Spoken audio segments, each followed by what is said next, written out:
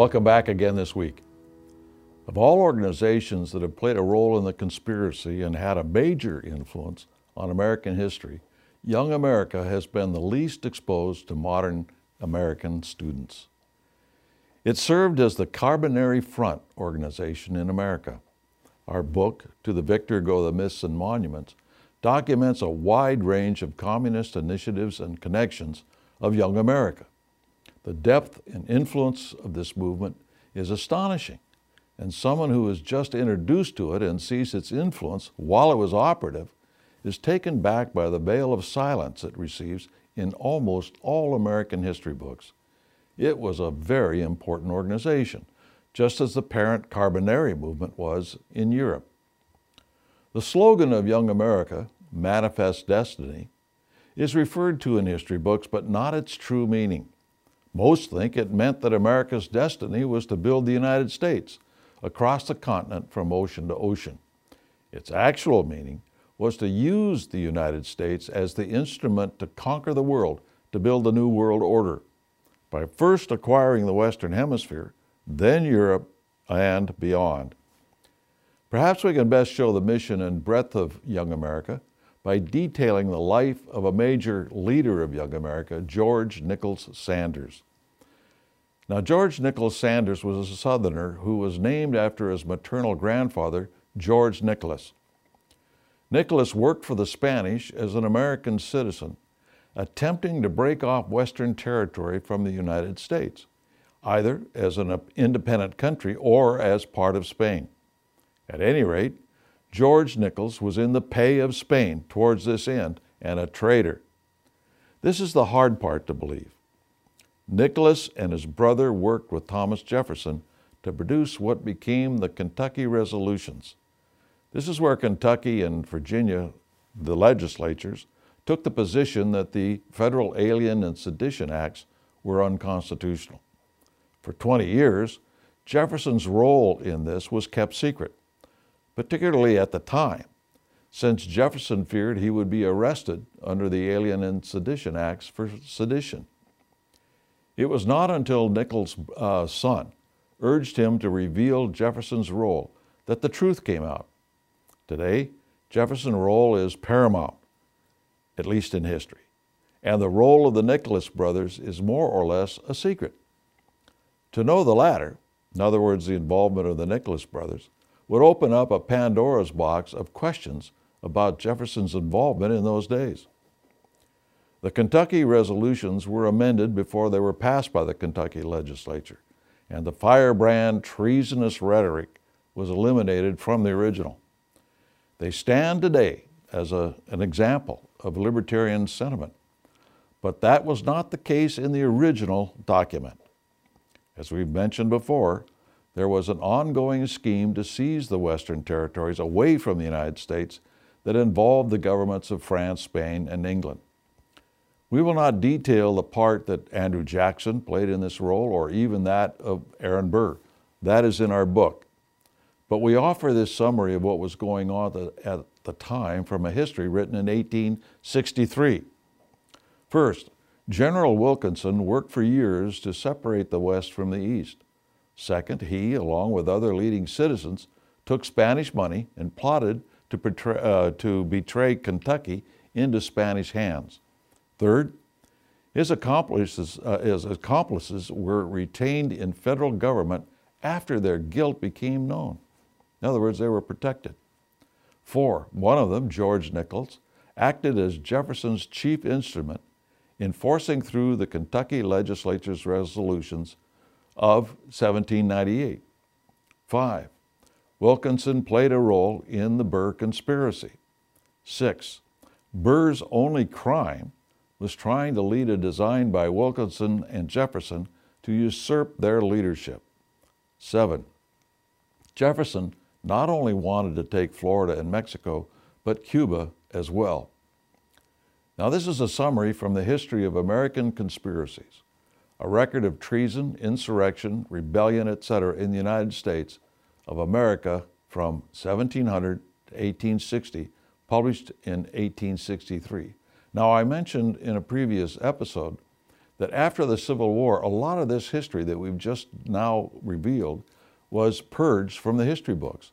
Before the Civil War, what we've just iterated, was common knowledge. When the United States defeated Spain in the Spanish-American War, the invoices for the Spanish payments to General James Wilkinson were still in the archives in Havana, Cuba. At the time Wilkinson was taking money from the Spanish, he was the head of the United States Army. And General George Nichols was operating with General Wilkinson. Now, this family background gives you a sense of where George Nicholas Sanders got his pedigree. Sanders was in Europe during the communist revolutions of 1848 and fought alongside of the communists at the barricades in Paris in 48. He was later named our consul in London by President Franklin Pierce. While in London, he and the future President James Buchanan, our ambassador to Great Britain, hosted a dinner for the communist and Illuminist radical leaders at Buchanan's residence.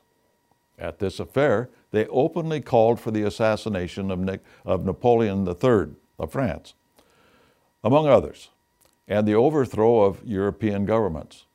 They toasted the World Republic and sang La Marseillaise for years, the song of international communism, until the International was written. The firebrands in attendance at Buchanan-Sanders dinner included the leader of the Carbonari, Mazzini, Louis Blanc of the Paris Commune bloodbath, who wrote extensively on the Illuminati, and others. Recall that Trotsky said that the Carbonari was the culmination of the Illuminati on the left. Now, Sanders actually hired a man to assassinate Napoleon III and had a hand in similar assassination plots. As a result, Sanders was not confirmed by the Senate, which was outraged at his conduct. Buchanan had already been confirmed, and he became our next president. Only 10 senators voted to confirm Sanders.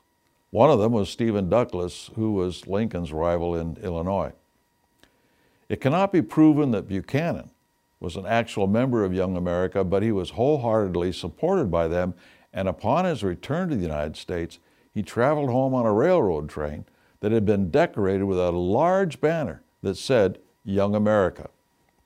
While in London as our unconfirmed consul, Sanders served as the London correspondent for the New York Herald newspaper, run by Young America editor James Gordon Bennett, who wanted to expand the United States into Cuba, Canada, and the West Indies by force. After he was elected president, Buchanan wanted Sanders to return to London to be our American representatives, but couldn't garner enough support in the Senate to do so. Sanders was a founder of Young America and a vicious man. Even so, George Law and the Rothschild agent, August Belmont, financiers of many Young America initiatives, acquired a financial interest in the Democratic Review newspaper in 1851 and handed George Sanders a share in it as its editor. The Democratic Review was already a Young America mouthpiece, but started to project the fiery attitude of its editor Sanders. It promoted the invasion of Europe and Cuba and other Young America initiatives. Some of the contributors to the newspaper included Nathaniel Hawthorne and Edgar Allan Poe.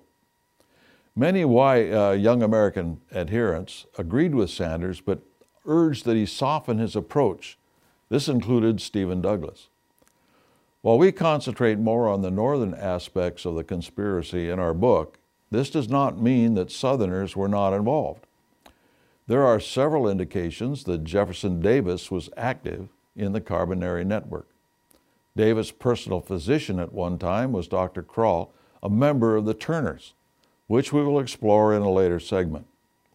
Jefferson Davis' private secretary during the Civil War, Burton Norval Harrison, was a member of Skull and Bones, his private secretary. Jefferson Davis would name George Sanders as his representative as an ex officio member of the Confederate missioners in Canada late in the Civil War. Sanders was only 2 steps removed from Adam Weishaupt. He was associated with Blanquet in London, who had worked with Buonarroti, who was under the influence of Weishaupt and Robespierre. Sanders advocated the use of the guillotine, so loved by Robespierre, to kill Napoleon III in a speech in New York on September 22, 1855. The meeting was in celebration of the birthday of the French Revolutionary Republic. He said that he would be willing to operate it, quote, by steam, by God. I guess ka-chunk, ka-chunk, ka-chunk. Sanders' influence was considerable, especially within the Democrat Party. He and 2 others took control of the Tammany organization in New York, and he became very influential in the Know Nothing Party as well. This was all due to the organization of Young America. Now, at the unveiling of the Stars and Bars flag of the Confederacy in Montgomery, Alabama, the revolutionary song La Marseillaise was sung with Sanders in attendance. We will visit Sanders again when his name appears on the co-conspirators list of those the federal government accused of being involved in Lincoln's assassination. Our book, Myths, goes into a great deal of Sanders' influence and the machinations within American politics prior to the Civil War. It's really fascinating reading. Considering what we've just said about George Sanders, the fact that he had the backing of the financiers of Young America and representative of foreign bankers, his involvement with revolutionary leaders, his influence in the political scene that we have not even begun to show. Look him up in any standard school history text. You will not find him there. More on Young America and its influence in the next segment. We'll see you then.